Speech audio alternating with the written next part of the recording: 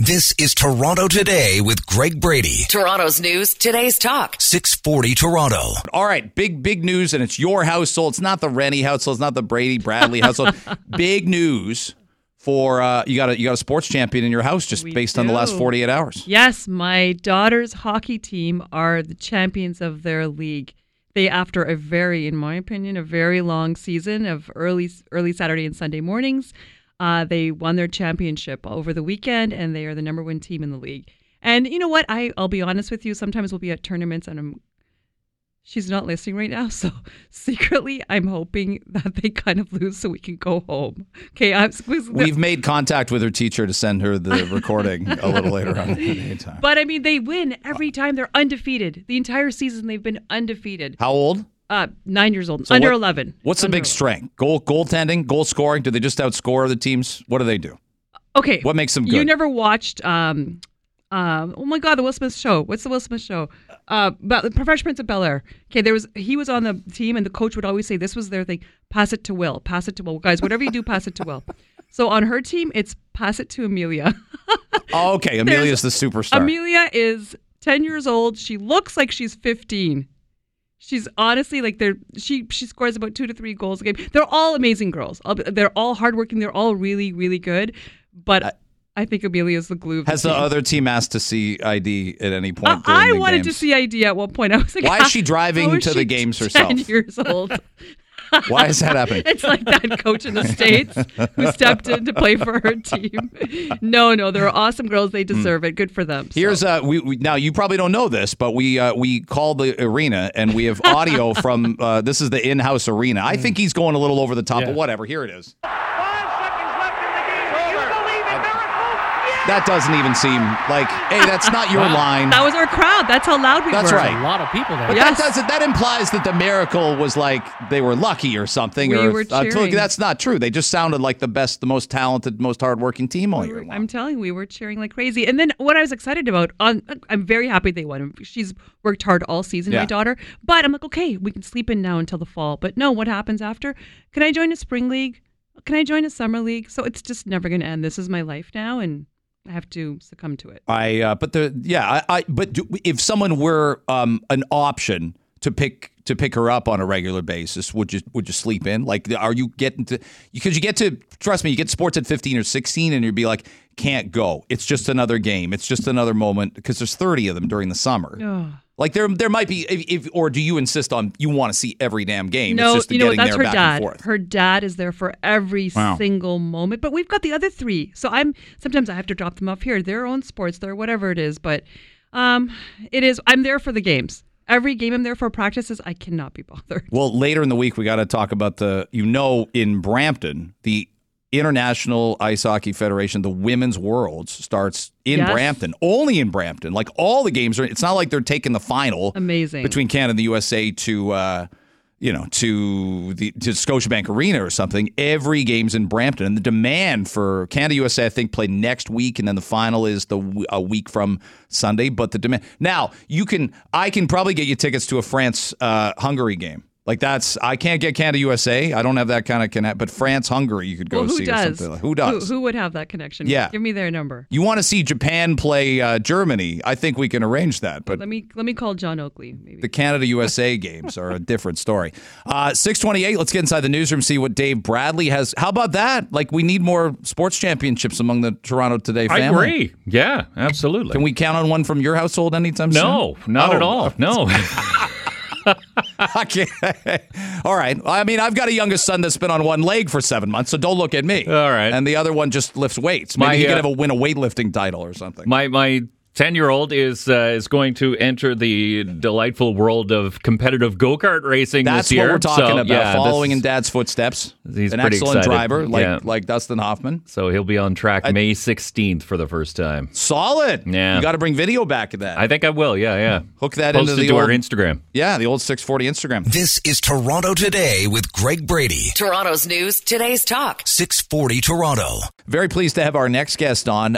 He's always been an interesting chat. He ran for mayor back in 2010 when he was in his early 30s. We all were younger then, but he's in again. And after a great race in the 22 fall city council election in Ward 10, Spadina, Fort York. He's joining us now in Toronto today. He is Rocco Achampong. It is great to have you on. Thanks very much for making the time. Thank you, Greg. Always a delight to be with you. Hope you don't mind me mentioning how young and I'm sure you're just as young and vibrant as you were in your mind in 2023 as 2010. We all are, right? At this age, though, I think they start using words like sprightly.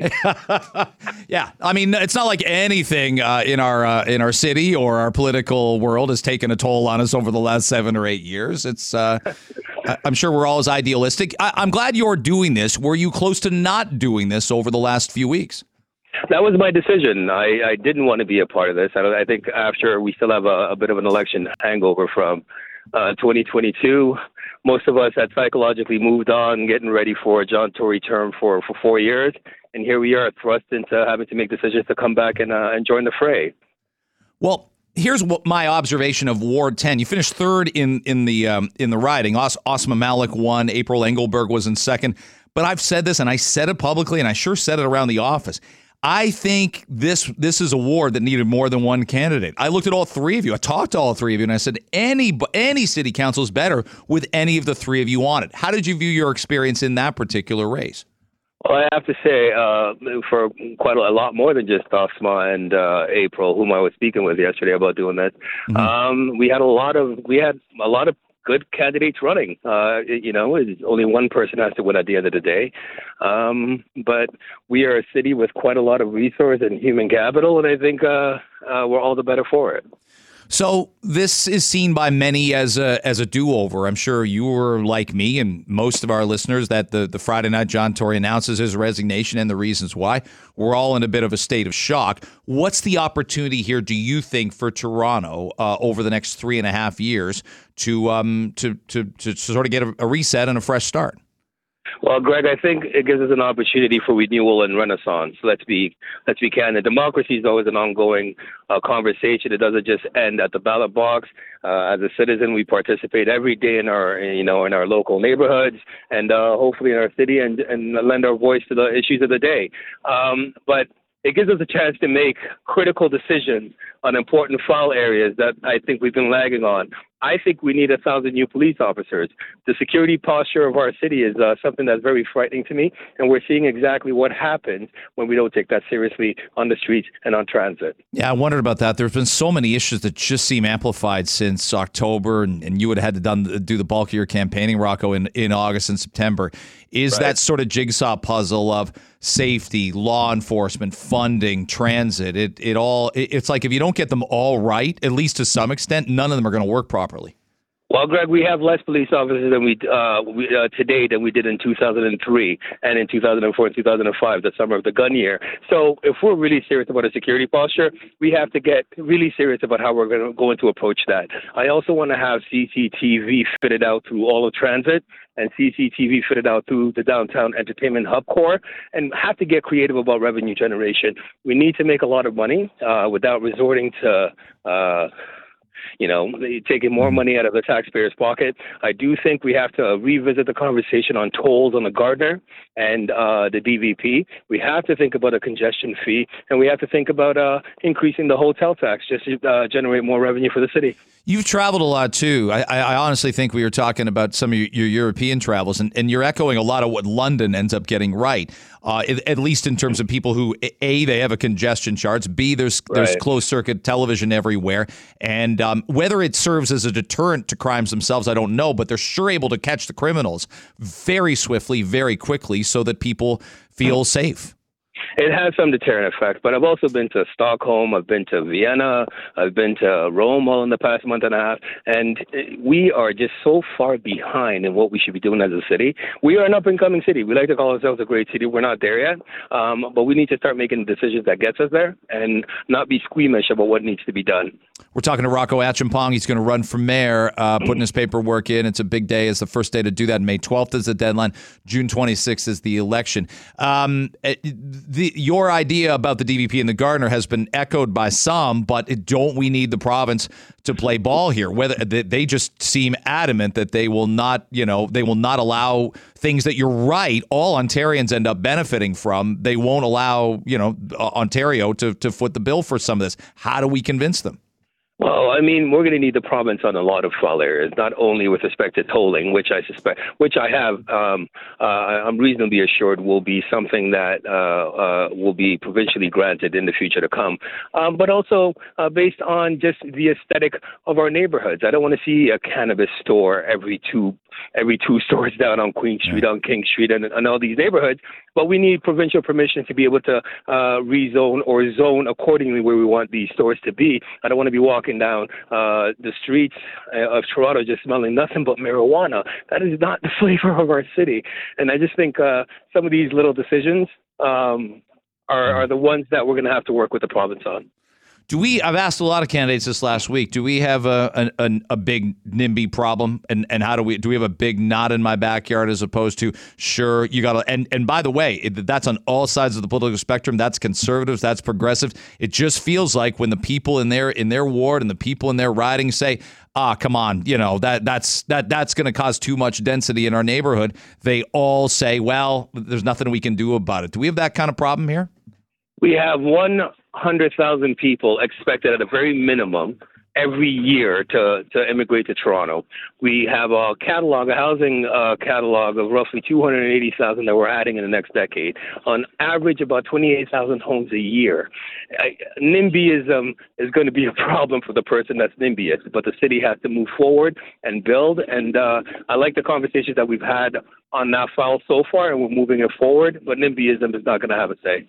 We talked about homes. What about homelessness? Homelessness, again, tied to a lot of other things, isn't it, Rocco? It's tied to potentially safe injection sites, open drug use. I understand the purpose of them, but we may be saving lives in the short term by allowing safe injection of drugs. We're not giving people incentives to stop using those hard drugs. How do you view it? We should be disincentivizing them. We certainly should not be facilitating drug use. Whether or not we call it a safe injection site, whether or not we think it's a compassionate approach, we should discourage use in total. We spend a lot of money on homeless shelters. I mean, we've expended millions and millions and millions of dollars trying to get the problem, solve the problem. I am heartened by what the city has been doing and increased capacity in shelters and making more room available. It is going to be a problem in the future to come, and somebody's got to be ready to deal with it. Your passion, again, I mentioned you ran in 2010 and council last year and in 2018. Your passion is remarkable for the city. What keeps it alive? Why do you love it so much? This is my hometown. This is my home. I mean, this is what raised and gave me everything I have, all the advantage in the world, and I want to protect that. Rocco, I hope we have lots of conversations leading up to the end of June. Thanks so much. I think there's people really excited by your stepping into the fray once again, and I think you're going to be an important voice over the next 3 months. Thank you for coming on our show. Thank you so much. Rocco Achampong, he's a lawyer, ran in 2010, the year Rob Ford was first elected, not the 2014 campaign when Rob Ford beat George Smitherman, and gave it a great go in 2018. Again, 3 excellent candidates in that riding. I wish one of April Engelberg or Rocco had been in another riding and was sitting on city council right now, because he's very direct with his ideas. This is Toronto Today with Greg Brady. Toronto's news, today's talk. 640 Toronto. I love this comment from our next guest. Someone asked him if he'd use, on Twitter, someone asked him if he would use the strong mayor powers, and he wrote, I will not be mayor. That is my strength. Touche. Gord Perks joins us now, Ward 4 City Councillor. That's a snappy line. That's a snappy line, isn't it? Well, I'll listen to shows like this. I pick a thing or two up, right? Oh, I wouldn't have come up with anything. Not this early in the morning. I would maybe by 10:30. I wouldn't have come up with anything that clever. You guys, City Council had you men and women had some days Thursday and Friday. I want to ask you about the virtual debate. We were talking about that earlier on the morning. I mean, this is really one I see both sides on. You voted to extend out the time that councillors can appeal virtually. Can some councillors, but not all, get more done if they're working from home? You know what? There's some personal stuff for some members of council right now. I don't want to get into Sure, it, but of course. coming to City Hall isn't really practical. And, actually at this meeting, we had one member of council who had COVID and worked remotely. Mm-hmm. Mm-hmm. Yeah. So, it's a mix, right? Like you do your job better when you're there at council. You guys don't see it, but, we move all these motions, right?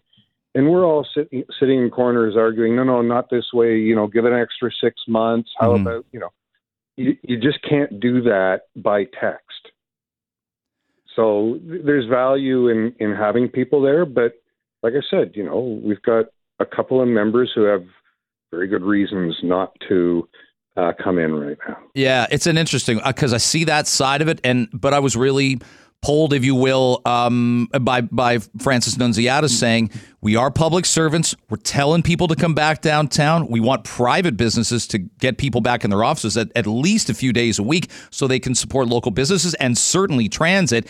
And if 18 people are in square boxes in their living rooms, they won't take our messages seriously. So I see that. I really do see. That's why the vote was so evenly split, because there's two sides to the issue.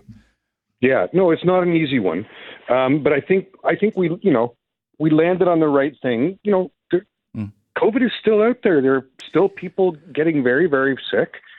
Let's for now leave it with the mixed meeting. Encourage people to come in. I think there's a little bit of shaming for some people, right? Like there's some members of council that's like, dude, really, why are you not here? I hear that. Yeah. Yeah. But for now, I think some people still need the option.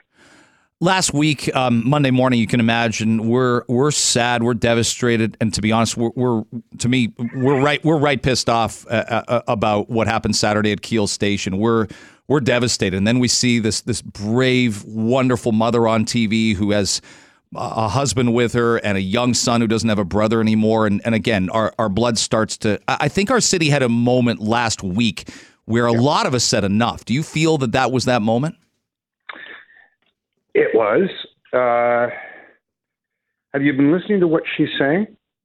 She talks a lot about the social services. She's not angry at the killer, the alleged killer, which it takes a lot of a lot of dignity to say that and not feel vengeful. I'll say that. I don't know how anyone gets there. It's like she is just brave and strong, but she's also right. You asked me, is enough? And yes, it is. But here's the thing. The tools we need to solve this problem are not ones you flick on with a switch. There's nothing, and I wish I could promise you there's something. There's nothing I could do that stops it all tomorrow. And that's hard to say. These are long, hard problems. Something is really broken in Toronto that this keeps happening. Mm-hmm. And part of what is broken is you have something like 10 or 15,000 people out there who day after day do not know where they're sleeping tonight. Yeah. And that creates a social risk. If you're someone, you get chased out of our parks, you get chased off the TTC, you don't have anywhere to live, you're not going to play by the rules. Can I make the case these are almost two games we have to win at once? One is that. One is exactly that.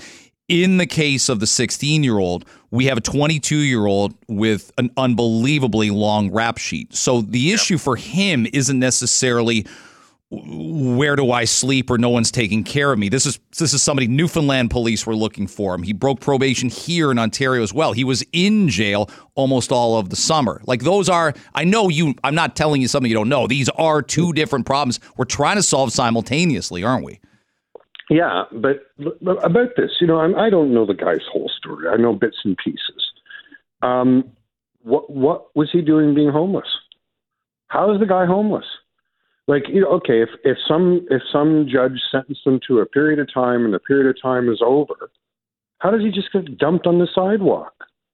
We know he's a risk to himself. We know he's a risk to others. Like, and this is the problem. And we actually, some of us on council tried to get the federal and provincial governments to do something about this, which is, we actually need dedicated spaces for people when they're coming out of jail. We don't have that. Yeah. The City of Toronto does not get any money from anybody. We don't write the criminal code. We don't run the justice system. We don't set the rules for probate. We don't do any of that. But when those systems fail, we're expected to find somewhere for that guy to sleep at night and to help that guy get an ID, get a job, get, all of that stuff, get a psychiatrist. But, literally, we don't have the money for that. So, I moved a motion asking that we get the federal government to pay for that. I don't know that it didn't go through this time, but I think we will be doing that in the near future. Gord Perks is our guest on Toronto Today. So I mentioned the days. Nominations open today. May 12th, they close. June 26th is the election. Set it up for us. What kind of mayor does Toronto need in 2023? Job one is to tell people the truth about how bad the money is and what your plan is. If you don't have a plan for how you're going to pay for stuff, you're not serious. We are not just running on fumes. What is it Dalton McGuinty used to say? We have less than no money. And if you don't have a plan, a serious plan to deal with that, you're not telling the voters the truth. That's job one. What's job two? Job two, I think that we got to get that public spirit back, get people believing in the city again, have a little bit of vision, basic stuff. Like, is the bus going to be on time? Is someone going to pick up the garbage in the park? All of that, basic stuff. And just give a little bit of vision, a little bit of hope. But again, none of that stuff is real if you don't have a plan about the money. You've done this for long enough that this election matters. It feels like it matters. I don't want to say it matters more than October because that mattered, but this just feels like it's got a white-hot intensity to it. You probably know that people in the 905 are watching this really, really closely. I think people from all of Ontario. Toronto matters to all of Ontario. How do you probably see it through that lens? Sometimes we're really insular, but the success of Toronto being able to stand on its own 2 feet, it should matter to everybody, shouldn't it? Yes, it should. I mean, here's just, fun fact. Some of the wards in the city of Toronto, the population during the day is 3 times what it is at night. Right. That's all because people are coming into work here. If we're not running a transit system and you work downtown Toronto and live in 905, that impacts you. If we're not generating those jobs, that impacts you. We're not generating the tax money that's paying, what is it? 92 cents out of every dollar in taxes paid in Toronto is paid to either the federal or provincial government. So, I know people don't really like you to say Toronto's the economic engine and all of this stuff, but it is. Nah, when we sneeze, everybody else catches cold is the way I would describe it. Don't overstate it or they'll get mad. But yeah, it's important. It's important, this election, and I think it's also just politically important. We have had 12 years of a certain style of politics, right? Low taxes, quote unquote efficiencies, all that stuff. And it hasn't really worked. And I think there's a chance right now to talk about a different way of doing things. It's like that moment we had in 2003 when David Miller came out of nowhere, brought in his broom, and brought in a period that I think a lot of people are quite proud of still. I got 45 seconds for you. How important is it to have a mayor who will advocate to the federal and provincial government? I'm going to say this about John Tory. It felt like he lamented that he had to do it. I want someone who wants to do it because it's their job to go and ask for what we need. How important is that? I think what I said, job one is the money. That's part of the answer. Either the federal and provincial governments have to keep, every year giving us some money, or they got to change the structure. So that we have, for example, 1 cent of the sales tax. People forget this. The reason we have employment insurance and the reason we have a federal housing program is because years and years and years ago, municipalities tried to do that stuff and they all went broke.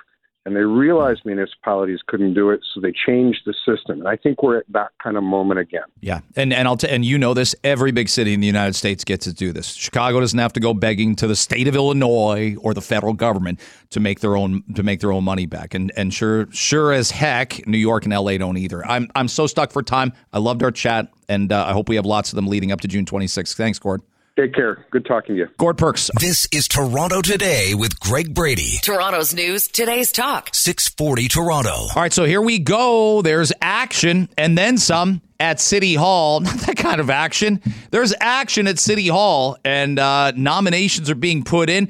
People, I don't think anyone's scrambling to find 25 signatures. If you can't get 25 people to believe in you for anything, you're in big, big trouble. And you need a proof of address. So there to do her show between 9 and noon. She also anchored our municipal election coverage back in October. And I just want to put this out there. Like, maybe I should keep this behind closed doors. But you're a 640 listener, so you deserve to know how the sausage gets made. I think she did such a phenomenal job hosting a municipal election. I wouldn't consider any other host on a summer night to host the mayoral election coverage. I would start at 6. I'd go right through to 1 a.m.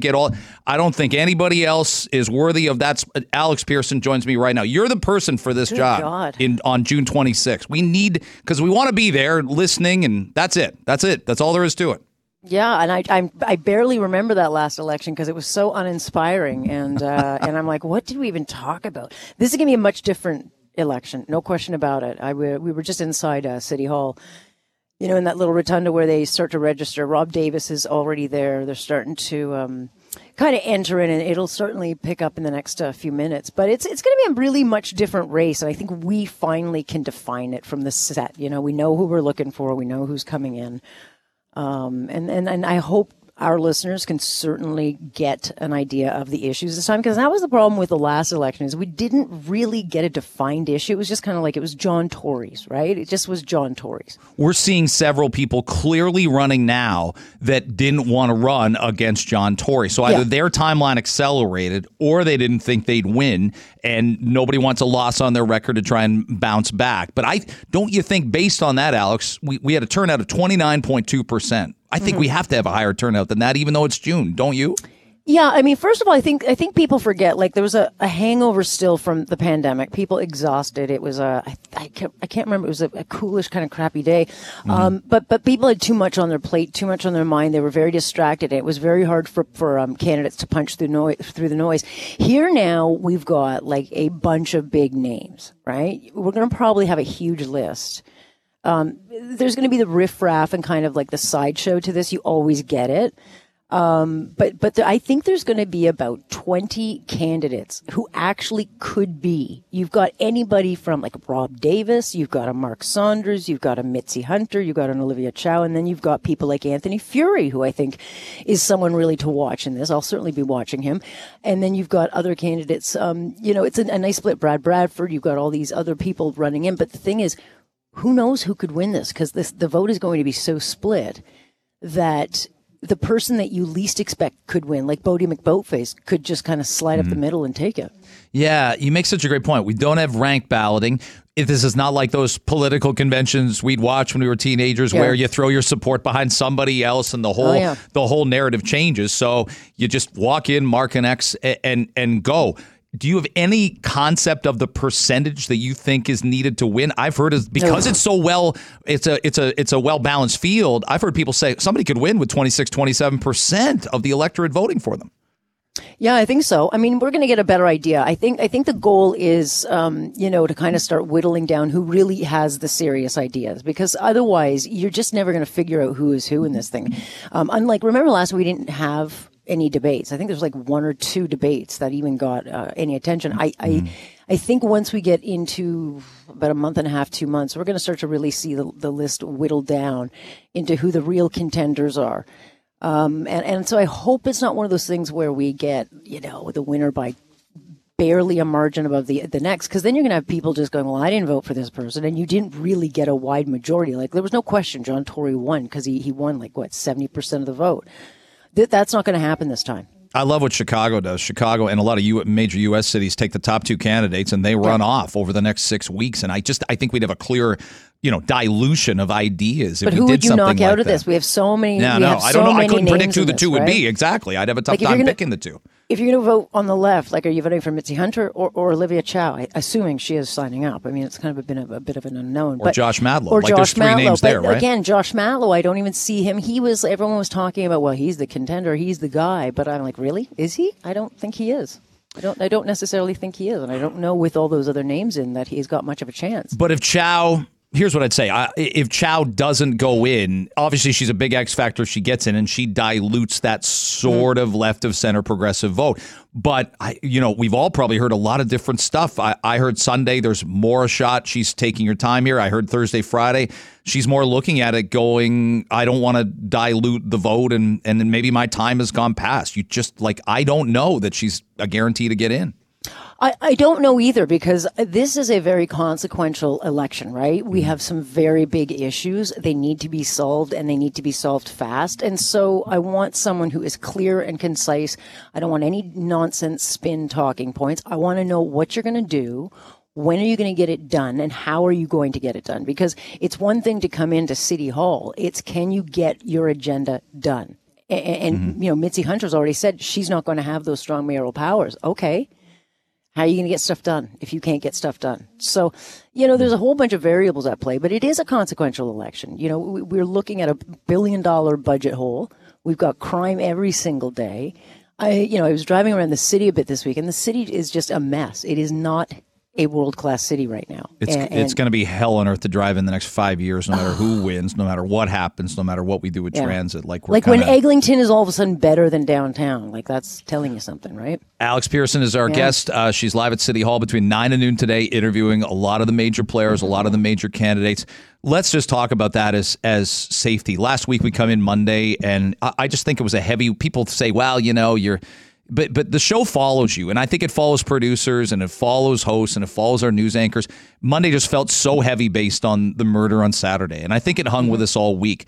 But I do think it was a moment. Do you think safety, policing, transit has all moved, that sort of jigsaw puzzle of making that work? I think that's moved to the biggest issue on voters' minds. I really do. Yeah, 100%. No question about it. Crime. I mean, if you can't live comfortably in your own city, I'll give you an anecdotal story. My husband and I took our little boy out for his birthday dinner on Saturday. That's right. We went to Yorkville. Now, Yorkville's a pretty nice area. I don't go out a lot, but we thought we'll go to Yorkville. We took him for tapenaki. And we went out to get parking. Now, he had a little friend with him. And so, we were paying for parking, and there was I don't want to know if it was homeless, but it was a person just in the parking area where we pay, and just kind of looking at us, and then just kind of started mumbling to themselves. And I thought, okay, well, I got two little kids, so I put the kids in the corner and just kind of, you go stand over there, because I need it. David's got his back to this person, so I thought, I'm going to have to stand so I can see, because that's the city we live in. Like, I'm not a paranoid person, but no. You don't know what you don't know, and it's like you kind of have to look over your shoulder all the time. That is not how I want to live. I don't think anyone wants to live. And when that becomes the way you live in a city like Toronto, where for the longest time you could walk at night, or you could leave the door open, or whatever, that's not this city. And I want to go back to that city. Yeah. Yeah. And I want to go back to that city. Yeah. And I just think, well, is it being safe or feeling safe? I'm sorry. Feelings in this case matter. Like, numbers matter, and demographics matter, and all that stuff matters. But how you feel when you leave your home, that's going to dictate your entire day. That's going to dictate your level of safety. And by the way, for our listeners, your husband, I love that guy. I met him only the one time. He's built a bit like an Avenger. So, it's not like you're... Well, he's a rugby player, so he's not a small guy. Yeah, he's not a twig with arms and legs. He's a big guy. Yeah, but when you start to just go out, and even in the areas which you would least expect it to be, questionable, when you're always questioning things, then that's not living. And then, if you're not willing to take the transit, then you've got to pay for transit, or you have to get like a cab, or you're taking Uber, whatever. It impacts a lot of your life. Yeah. And all these people that want cars off the road, they say, you're not going to get, people are going to go right back to the vehicles like we did during COVID, because we thought, you're telling us that's safer, you're telling us not to be around other people, then we'll drive. So get us back out of the car now. It's your job to convince us. Yeah, and the other thing is, and I don't want to take up all your time. Okay. We're months away from getting this fixed, right? Like we're all kind of in a holding pattern until I'd say the fall. That's a long time, and this is going to get a lot worse between now and then. Yeah, it is. This is Toronto Today with Greg Brady. Toronto's news, today's talk. 640 Toronto. Are you in or out? Just when I thought I was out, they pulled me back in. So are we in or out? You're out. You are over and out. No. You insulted him a little bit. I'm okay with it, but now you're making me feel weird about it. Yeah, it's a lot of fun. Your run is over. If you like taking full loaves of bread to the park and throwing them at the swans, making sure they don't attack you, those are intimidating animals with the long necks. And I don't think people with long necks are intimidating, but I know swans are. Are you in or out on feeding wildlife? And wildlife is a huge spectrum of creatures. Some are on the land, some are in the water. But the city of Toronto says on public property and private property, they're not allowing it anymore. With the distinction, you can have a bird feeder for quote-unquote songbirds. I don't know what defines a songbird. Those blue jays are like jerks, and they are not songbirds. I don't know how this is going to work. Let's ask around the panel here, around the show, if you're in or out. And we'll take text messages at 416-870-6400. Sheba, in or out on feeding animals? Okay, hold on. Before I answer this, I just want to specify that I understand why it's being banned. I get it, because it can increase tolerance for proximity, right? So there's more interaction with coyotes, with foxes, then they're conditioned to expect food from people, and they get closer and closer to, because they become more and more curious. There's raccoons and rats that can cause damage to property or infestations. So they're trying to discourage all of this, right? Because there should be a line between human interaction and animal interaction. That being said, I'm in on feeding wildlife. I love animals. One of my favorite memories is with my kids who were really young, taking them to the local park and feeding the, breadcrumbs and bread to the birds, and it's just such and the ducks. I love it. I love the squirrels in our backyard. I love all of it. I understand why it's banned and why it's discouraged, and you can get fined for this. Are they really going to come around and fine us? I'm in. Gord? That was incredibly compelling. Yeah. I am sold on. Not much I can add to what Sheba said. That was great. I was already in on feeding the wildlife, and again, it's what Sheba says. It comes down to how well you have a relationship with your neighbors, because they're the ones that are going to phone 311 and complain on you, right? Because unless a city official is going to go on your private property into your backyard. It's all about neighbors ratting each other out. It's I'd love to hear those calls. I would listen to a half an hour straight. Of people ratting out other people for feeding animals in their own backyard. Well, exactly. It's just like the portable fire pits that you can get at the local hardware store. That is against the law, but you can sell them, but you can't use them.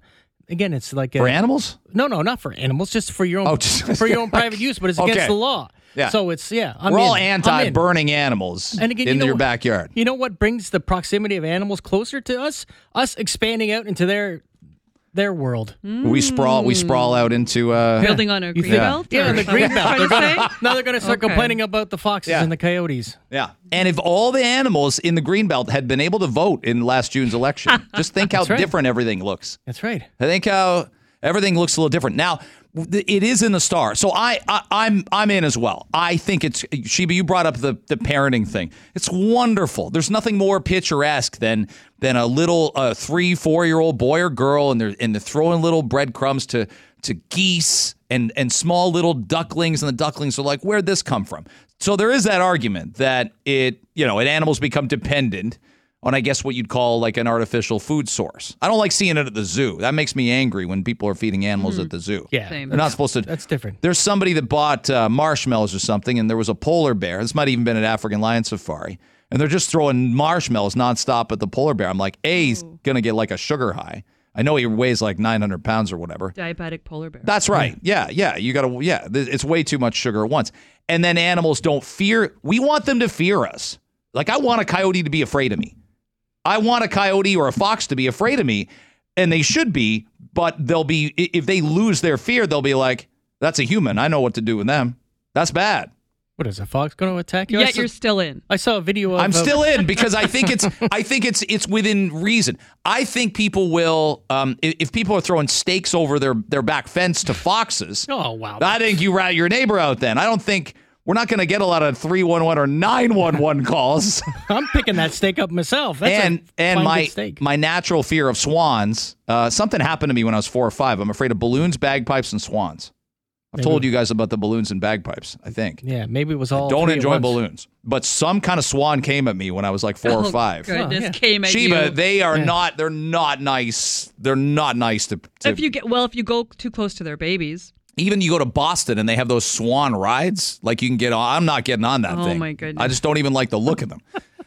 So we're asking 416-870-6400 whether you're in or out on feeding wildlife. Here's the other thing is, could I make the case that a big reason you're drawing people who put their garbage out or their recycling out even the night before are certainly drawing more animals to their 100%. to their neighborhood. Yeah. I don't do that. Like if I'm 3 minutes, 4 minutes late in the morning on a Tuesday recycle morning, I'll take the bullet for that before I put the stuff out the night, and then it's going to be just sprawled all over the driveway. If you put garbage out, they're going into that garbage. Which you deserve, actually. You're doing it the night before. Right. What about people who leave their cats out all the time? Isn't that an attraction for coyotes? Wasn't the debate last summer? Wasn't the big debate last summer whether a cat needed a leash or not? Yes. In the yard? Cats on leashes. That was brought up in city council. I could listen to that, like watching 25 city councilors debate whether a cat should wear a leash or not. You're not living until you've just sat and watched 20 minutes of that during a daytime siesta. I know. Well, we're already getting lots of texts in on this. Some of them we're getting shamed pretty hard in some of these texts. For feeding pets? Yes. Animals? 416-870-6400. Are you in or are you out on feeding wild animals? Read the Facebook group. Can you read it? It's closer geographically for me. Maybe I can't tell if this is sarcasm. I don't think it is. There's no way it is. Sheba, come see us on Facebook at Squirrels of Oshawa. I feel like that's sarcasm. I don't think it is. The Squirrels of Oshawa. Yes, this is a thing. The animal attacks. Seagulls, same thing. Seagull, like it's one thing to feed a baby duck. Seagulls are relentless. My son was scared. It was at the zoo. Like a guy threw a pizza crust on the ground. Two couples were there, and a table over. I'm there with my wife, a 3-year-old, a 1-year-old, and my dad. And 5 of us sitting there, and a guy threw a pizza crust sort of in our direction. It was like he threw off a live grenade. Like seven seagulls then flew right into my son's eyes, eye space, and he was like, it's a 5-alarm fire. Rick in Mimico sent us a text. He raises a good point. I'll happily rat out neighbors feeding animals in their backyard if it brings coyotes around. So what do you do then if it's affecting you, right? If your neighbor's harmlessly feeding the animals, it shouldn't bother you. But if they're bringing the coyotes into your yard, that's a good point. It's so true. The whole rat out, it would take a lot. It's one thing if you can talk to a neighbor directly. Like I have great neighbors on either side of me. I can't think of the last neighbor feud I've had. I was probably in university, and like this older couple lived below me, probably in their 40s. They're probably way younger than I am now. And I must have, played music too loud or stumbled in late at 2 a.m. and made noise. So he'd knock on the door. He knocked on the door maybe 6 times that year and had a beef with me. And he just laid into me. But I'd rather you did that than called like a line. We were doing that with the pandemic, right? As if people were, excuse me, I don't mean to be a bother, but my neighbor Mavis is having, what looks like her daughter over for tea, and I just, it's not safe. They're in the backyard, but I just could you send the police? There were probably those phone calls. Hey, and I just thought of this. If the city wants us to stop feeding the animals, then they're going to go into the overflowed garbage that they're not collecting. then who's at fault? That being said, everyone, that if you do get caught feeding wildlife in Toronto now, as of April 1st, you can get a fine for up to $365. I've said this about 8 things in the last 2 weeks. I want these to be jury trials, and that's what I want to do jury duty for. I don't want just the straight up ticket business. I called the squirrel to the stand. Guy writes, this could be my next door neighbor. I leave apple cores out for squirrels and rabbits on my property and age. Exactly. You're kind of composting. You're giving them a little something without giving them a lot of something. I like that idea.